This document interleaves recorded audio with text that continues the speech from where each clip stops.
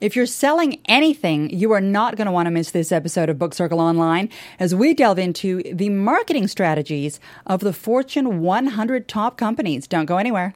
This is Book Circle Online, featuring in-depth discussion, insight, news, and commentary on all the world's leading book titles and their authors. And now, Book Circle Online. All right, everyone, welcome back to another edition of Book Circle Online. We are always excited that you're with us here as we delve into some of the key books that are out there with knowledge that you are not going to want to miss. I'm your host, Katerina Kazayas, and I am so thrilled to be here.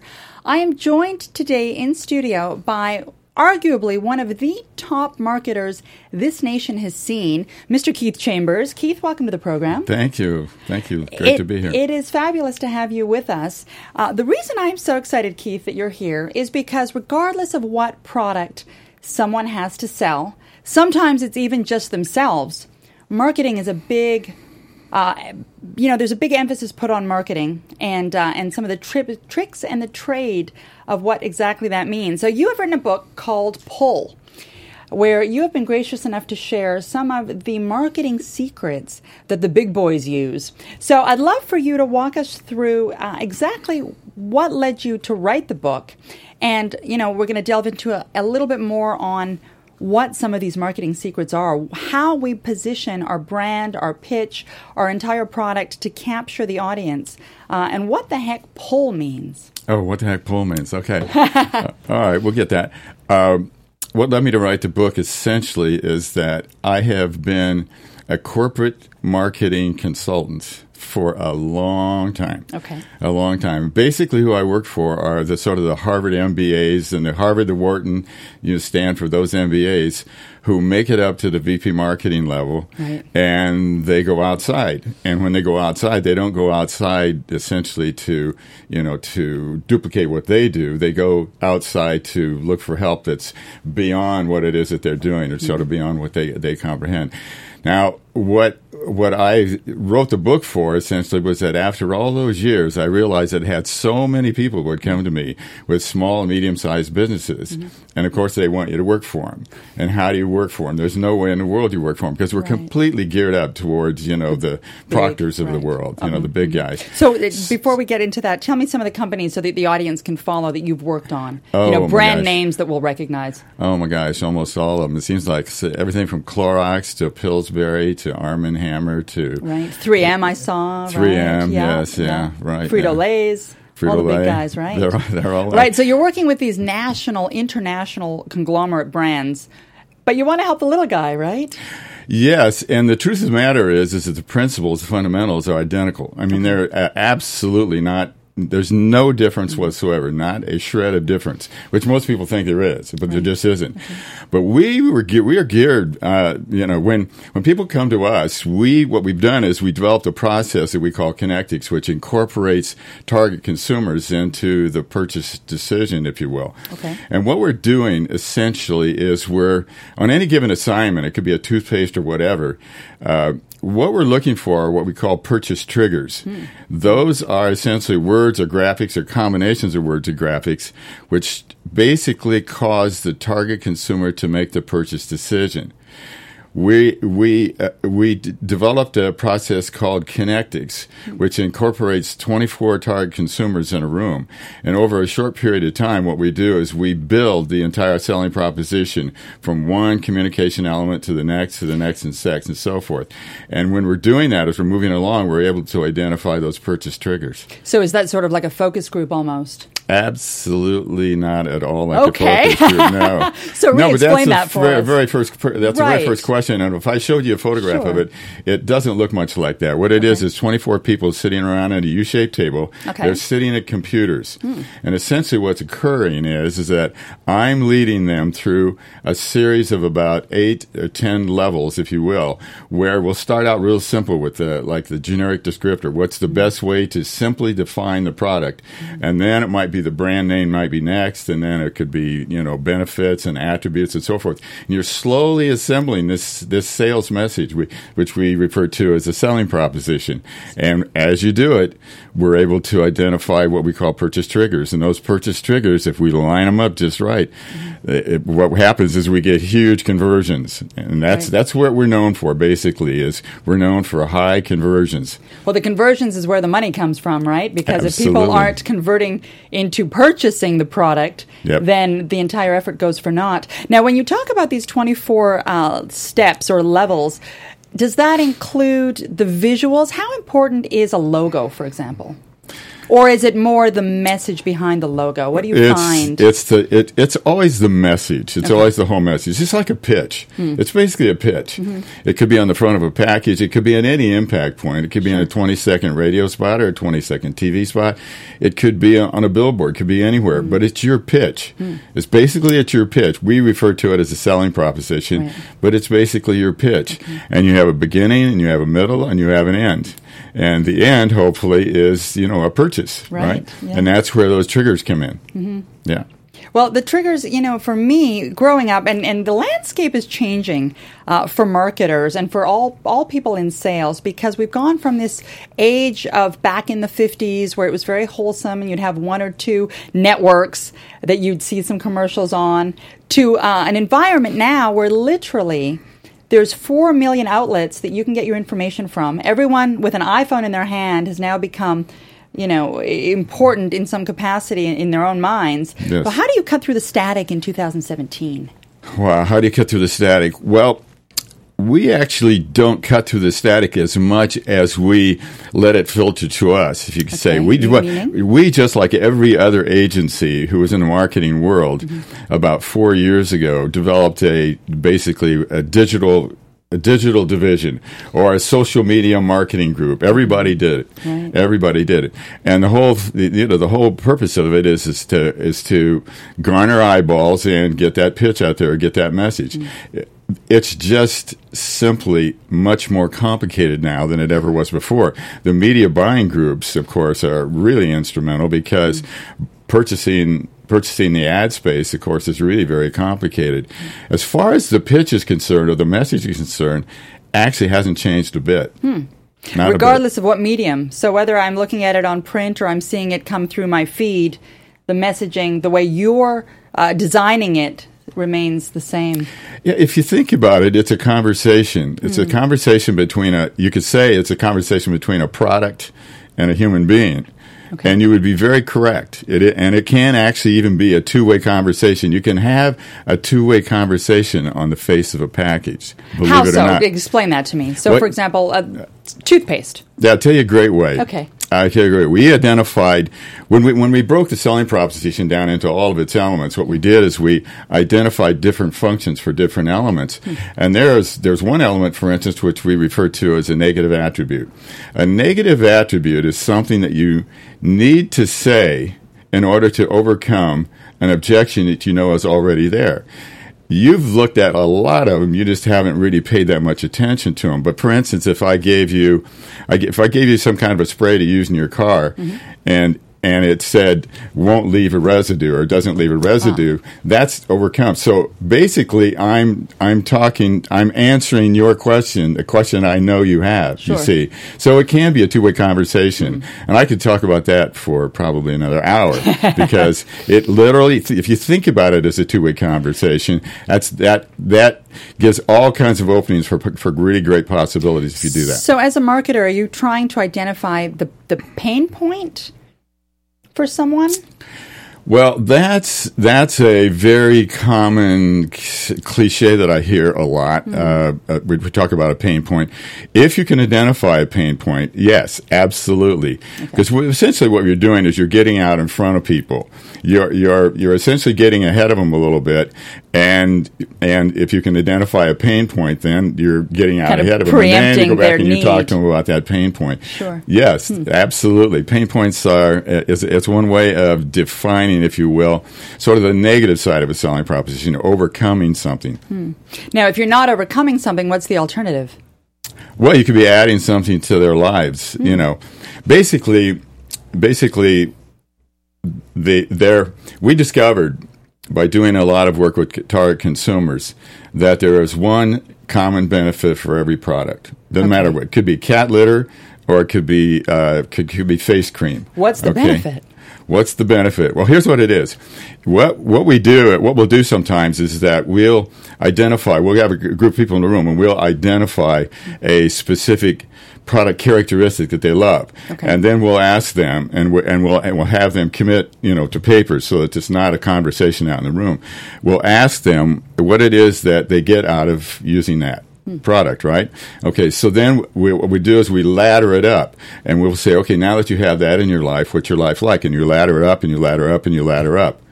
And essentially, if we had 24 people over there and 24 people over there laddering up, one of them cat litter, let's say, and the other one cake mix, they'll get to the exact same thing. Which is what? Happy. That's what. And it's that simple. It's that simple. All they want is to be happy. Yeah. So basically, what you're telling consumers is, I have what you want. Yes. And it will make you happy. Right. But that's not easy. Yeah, that's right. That's not as easy as it sounds. That's right. It's not. Because there are, especially now, a number of people out there, whether, like you said, small business, medium-sized business, large business, that have a product that they're trying to sell and entice you and I to purchase in order to eventually become happy. Yet not many people succeed in that, I suppose, because they're not getting as scientific as you're getting. Now, I just want to back up for one moment, Keith, and share with the group that your consulting company, the firm that you founded, is called the Chambers Group. Yes. Named after yourself. After myself. And the thing that I love is that this is sort of a family-run business because you also run it with your two sons. I do, yeah. Who I have heard through the grapevine are social media geniuses. They are. They're amazing. Right. They crack the code. Mm-hmm. They absolutely crack the code. Right. Yeah. So you're able to share that with your customers. So the reason for the book, then, going back to Pull, was because after all these years in the business of marketing, you wanted to share some of this knowledge with the common everyday person that can go and pick up a $20 book versus $20,000 worth of consulting, or $200,000 worth of consulting, or $2 million worth of consulting. Right, absolutely. Yeah, okay, you raise the price a little bit, will you? Pull, explain the title. Because this is unusual. Okay. Well, the title is kind of fun, and I'll tell you why the title is on the book. Okay. Is because it's short, it's poetic, and it's memorable. Okay, what a brand needs to be. Exactly. Okay. Short, so it's memorable, short, poetic, and memorable. I like it. Yeah, and we have a whole process that takes those 24 target consumers essentially through a series of 8 funnels, if you will, to determine. We can start out with 30 names and come up with that one name that is really fantastic name. Yeah. Right. And memorable is really, I would say, far and away the most important. In your opinion, what are some of the most memorable brands that have come through the last 100 years? Almost all of them that are memorable is because they're pounding away at you from an advertising standpoint. So in my head, I'm thinking maybe like a Nike, Apple. What else is sort of short, poetic? What's really important in here is that notice that they don't define the product in the name. That's right. Yes. They don't define. When clients come to me, corporate or otherwise, and they have a naming issue. In other words, we have a new toothpaste. Yeah. By the way, we don't have a name for it yet. Okay. Yeah. Sorry. They will focus on that name like it is 100% of the selling proposition, and it isn't at all. It's functional. Basically, it's an identifier. Okay. And so the most important thing is that essentially that it communicate quickly and that you remember it. So short, Pull. How do you not remember Pull? Right. But what does Pull mean in marketing? So what does Pull mean? Right. Well, the reason I kind of went off on that is because the meaning is far less important than essentially the function. Because Pull is a sort of a critical component of what we do, but it's certainly not what the entire book is about. The entire book essentially is how to organize, a selling proposition that has a purchase trigger in it. Right. Because when I think marketing, sorry to interrupt you, I think of pushing. I'm pushing a product onto the marketplace. Yep. So when I got your book, I thought, well, this is interesting because this is sort of counterintuitive. So back to pull in marketing. Yeah, well, pull is usually associated with advertising frequently. Okay, so here's what pull is. Pull is an interesting thing that we discovered. It probably, I'm guessing it took me a year. And I think what's unique about the discovery of it is that it's based on the fact that we launch something into the marketplace about every 4 weeks. So what happens is that, unless you're not paying attention, you begin to learn a lot. You see things that work and things that something else that works and something else that works, and then something doesn't work. Okay. And if you're smart, you write it down, you put it on a Post-it note. And remember it for next time. Right. That's right. Exactly right. Yeah. So essentially what we discovered was that there's a phenomenon that takes place when you launch something that shows up as remarkable to target consumers. I mean, that's part of your goal. Is you need to look like, whoa, what's going on in this category? What something new has been added? So it's like a perception of remarkability. Okay, so one thing I can promise you is that if you launch something that's extraordinary and you put it out there and it's successful and people buy it, they will pull it back to ordinary as fast as they can. That's because they're hardwired in the brain. Think about it. Remember when you got your car, and how you felt about your car. So excited, right? New That's car, right. It's my dream car. Yeah, where's your car now? Right, banged up and beat up. And it's funny you gave it to the valet, and he have no idea I where come it out, is, the right? whole back end is scratched up. Actually, this morning, that's funny that you say that, because I thought, geez, I need to take this to an auto body shop and just get a touch-up. But, I've been driving it for 2-3 years now, and it's lost that novelty, right? Think about this for a second, because this is a good lesson plan here. So you had that car, and if I said to you on that first day, hey, as long as you got that car, keep that feeling, right? You can't do it. See, we're all humans are hardwired in the brain, essentially, to make everything okay. We do that. What we do, we get familiar with it and then make it comfortable. And when we do that, we take all the spice out of it. And if you're a smart marketer, what you're doing with your selling proposition is you're constantly introducing something new to it, to the message itself. Sure. It can be very simple sometimes, very simple. Well, you keep doing it to keep yourself into that extraordinary or that remarkable area. And when you talk about that, the first thing that came into my head was back in the day, and I think it was probably the mid-'80s, when McDonald's came out with a Happy Meal. Remember?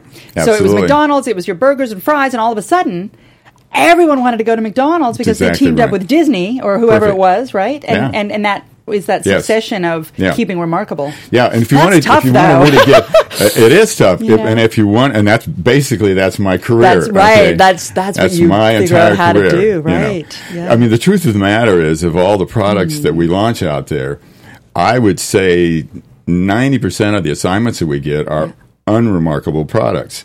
We then have to develop a perception of remarkability, and know that it's going to get pulled back over to unremarkable. Ordinary. So I mean, think about it. Like how you felt about your car on that day, and it went away, and there was nothing you could do about it. That's because your brain is protecting you by making everything familiar. Now, why and comfortable. do we do that? I mean, not that you're a psychiatrist, psychologist, I have no idea. I just know that they do, and that's of course valuable to us. Sure. But think about this, though. Okay, you feel better about your car after you drive it through a car wash.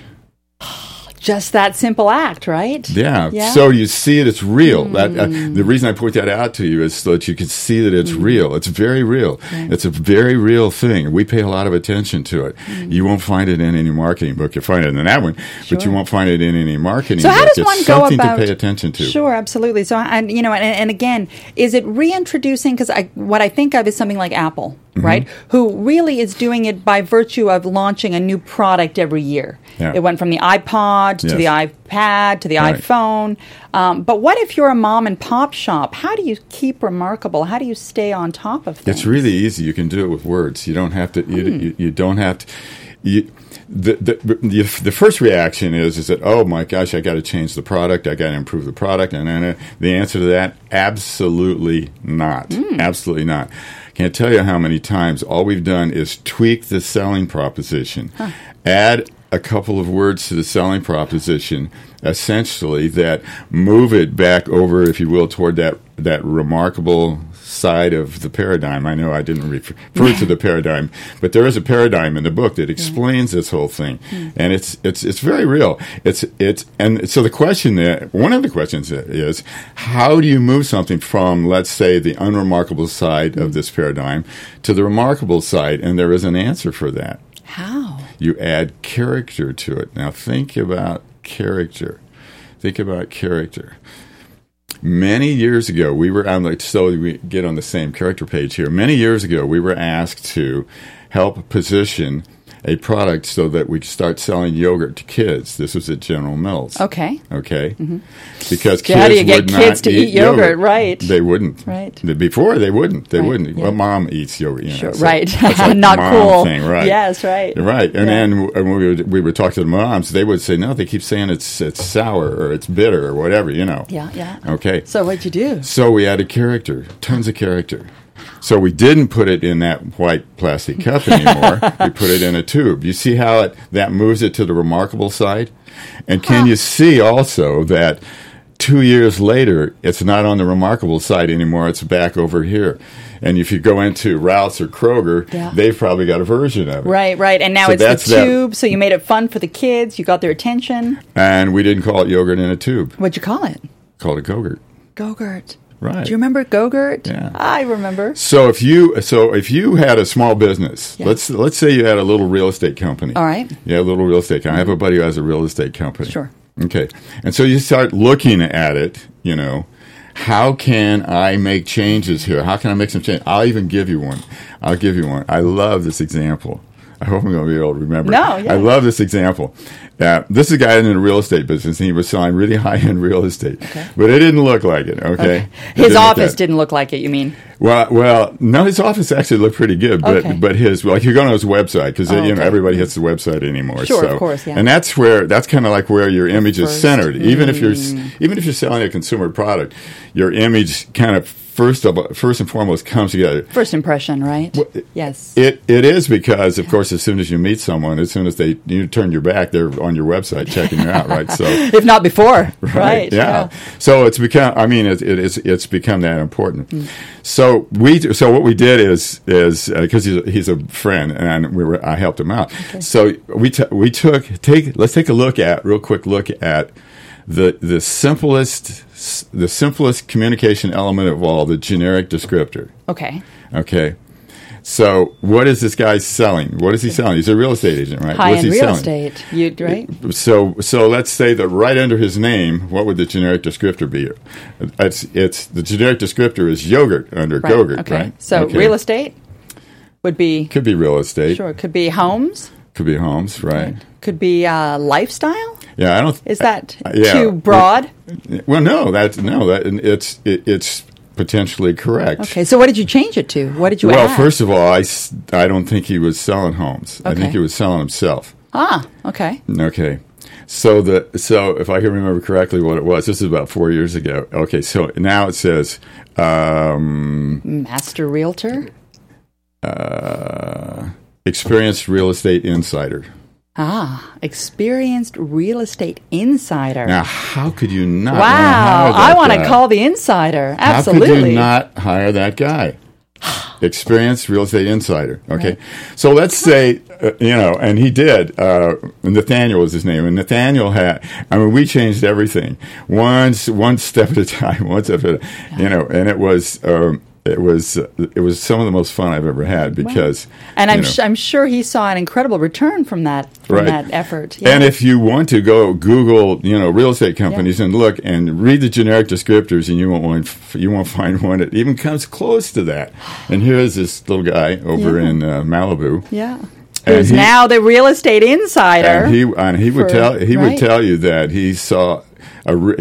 From the change that the before and after, the total change, he saw really a huge big difference in the reaction that he got from people. It's that reaction from people, and I'm glad to hear you say that it can be as simple as simply changing the language, because Absolutely. A lot of people don't have the cash or the capital to be, running R&D and doing all of this remanufacturing of actual physical product. And actually, most people are not most, but many people are not even in the product market of having a tangible product. Many of us are selling services, like Yes. Mr. Real Estate, right? Yes, like Nathaniel. Right, exactly, absolutely. right, Yeah. So, you get to a point where you want to disrupt the market, I suppose. I think that's a good word. Yes. Yeah. And be memorable in some capacity. Yes. Right. Hopefully a meaningful capacity, not Right. just disruptive. But Well, I was absolutely. going to say, because once you get them to the product or service, you have to be able to retain them. But that is a different beast. We're talking marketing today. How about print advertising? Is print advertising dead?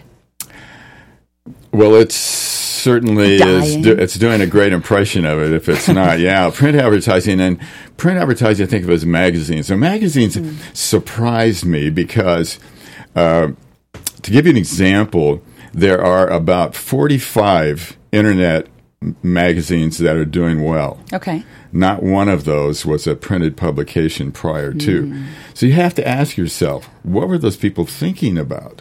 What were they thinking about when they let that one get away? The people that didn't go to online, digital. Yeah, the Time magazines of the world Right. it just dwindled down to nothing. And there it's funny because Time is actually trying to build out their .com channel now. Of course. But they're, as you mentioned, 5 to 7 years late to the party. They are, and that's kind of typical. It's almost easy to understand sometimes because instead of moving forward, if you're protecting what you have, you're asking for it. It's unfortunately, and I had this discussion with someone the other day. As human beings, most people tend to play defense. They don't play offense, and a number of factors come into play there. Your sense of confidence, your sense of security, all of the fear. But I think the companies that we've seen that really move the ball forward are the companies that are being offensive, aggressive, I don't want to say aggressive, but innovative. Yep. Right. Well, innovative in that, and this kind of comes back a little bit to that simple kind of a change that you can make, to keep yourself on the remarkable side. If you want to be the category leader, you can be the category leader. You don't have to be tied to be the category leader. You just have to be the one brand that all the other brands are reacting to all the time. You see, you can do that. You can do that, and you can be very effective at it. You can be the category leader without being the number one brand by far. Give me an example of someone that's doing that. I wish I could think of one right off the top of my head. I always kind of come back to the laundry detergent category. It's huge, and Tide has, I think sometimes without knowing what they were doing, they have basically been doing that. If you look at Tide, it's spread, it's 30 feet across, you need to take a look at it. But take a look at it and look at all the segments that they have in there. Yeah. It's one after another, where they put a little this in, a little that in. Anything you want. And it's funny because I actually buy Tide. That's what I grew up with. That's what I buy. Now they have the Tide with the lavender, which is the one that I like, I'm right? Sure, right, yeah. But they have the Spring Fresh, and then they have the bleach, and then they have the color. Like, wow. And it'll keep coming. And you'll see Mm-hmm. every 6 months you're always going to see something from them. Yeah. Sometimes it's only a copy change, but it's a significant one because it'll point something out about the product, or there may be some small change in the product itself. To close off, number one key to success in marketing, if you had to pick, what would that be? My number one success? Yeah. I would say in the last few years it's been cat litter. We've worked on the Arm & Hammer cat litter brand, and it is. I didn't realize cat litter can be that exciting. I didn't say it was exciting, but it is pretty big. It's a pretty significant category. It's over $1 billion category. Have you ever failed? Yes, I have failed. Let's see if I can give you a good excuse for that one. The only thing that comes to mind for a long time, actually, when I invented this process that I was telling you about, Kinectix, which I invented that defensively. I actually did it for 3 years before I told my clients I was doing it. And I did it because the worst thing you could say to me in the corporate world on a Friday afternoon was, "Hey, Keith, the research results are coming in on Monday. We'll give you a call as soon as they get in. And they were researching me because that's what happens. As soon as I develop something that's, that as a recommendation, they'll put it into volumetric research. So what I started doing, because every once in a while you would fail or you wouldn't do all that well, what I started doing is I said, well, I'm just going to figure out how to bring consumers in, and I won't tell the client, and I'll get a reading as I move along. And so I was kind of like a half of a focus group. I don't know what I was, because I don't know anything about research, really, when it comes right down to it. Yeah. I'm basically a creative marketing guy, and I didn't know anything about research. So your kinetics that you developed are encompass what exactly? It's 24 people sitting in a room. That's your kinetics. That's it, right? Focus right, and it's me leading them through a step-by-step building of a selling proposition. Right. That's right. Yeah. Wow. And I mean that's what it's evolved into over the last 15 or 20 years. But clearly to some success. So we're going back to when you failed. Where did you fail? When did I fail? Well, I failed on one that you might have watched. I don't take this one personally because there were so many people on this project. But Church and Dwight, who is Arm & Hammer, came up with an idea. And the idea was that they would develop a cleaner, a window cleaner, like an all-purpose cleaner. I think there were 3 altogether. Okay, and they would be pumped, in a spray, right? The spray bottle. Okay. Except the spray bottle would be completely empty, and there'd be a cartridge on the outside.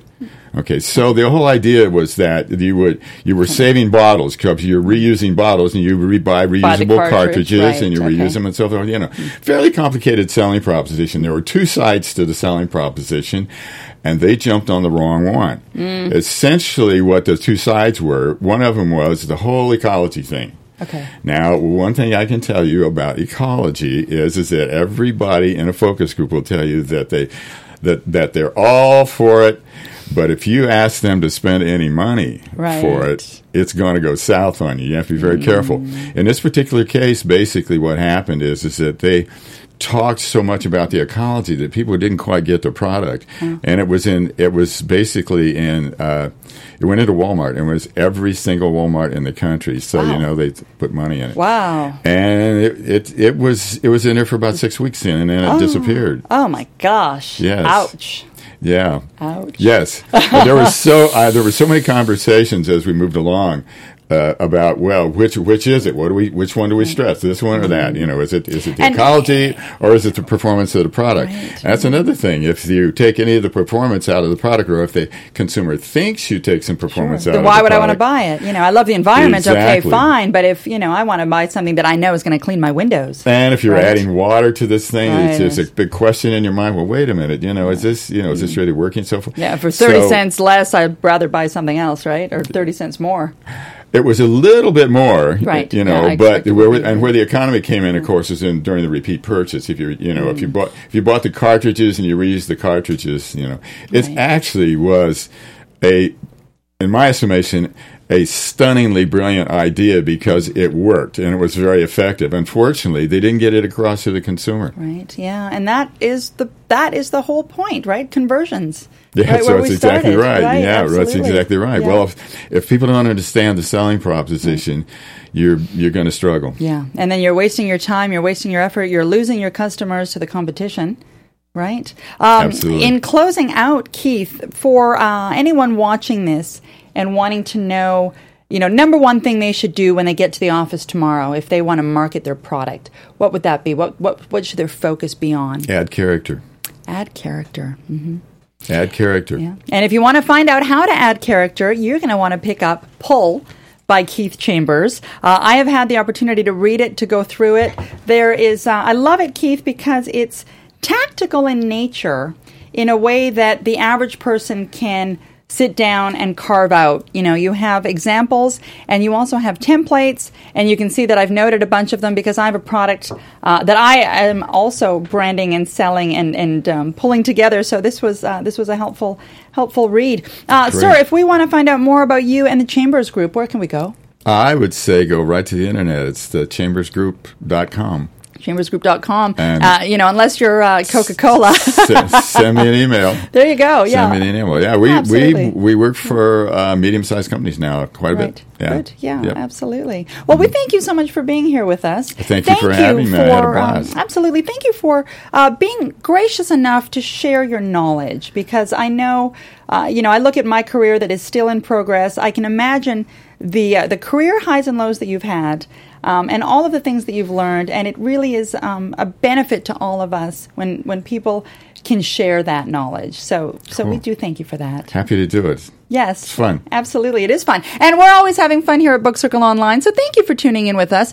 Friendly reminder that you can catch all of our episodes on our website, bookcircleonline.com, but we also stream on YouTube and on Apple's iTunes podcasts, so you can get us many different ways. I'm your host, Katerina Kazayas. This was Book Circle Online with Keith Chambers of the Chambers Group. His book, Pull, Marketing Secrets for the Fortune 100, on Amazon. Go pick it up. It will benefit you always. Thanks for watching. We'll see you again next time. Bye-bye.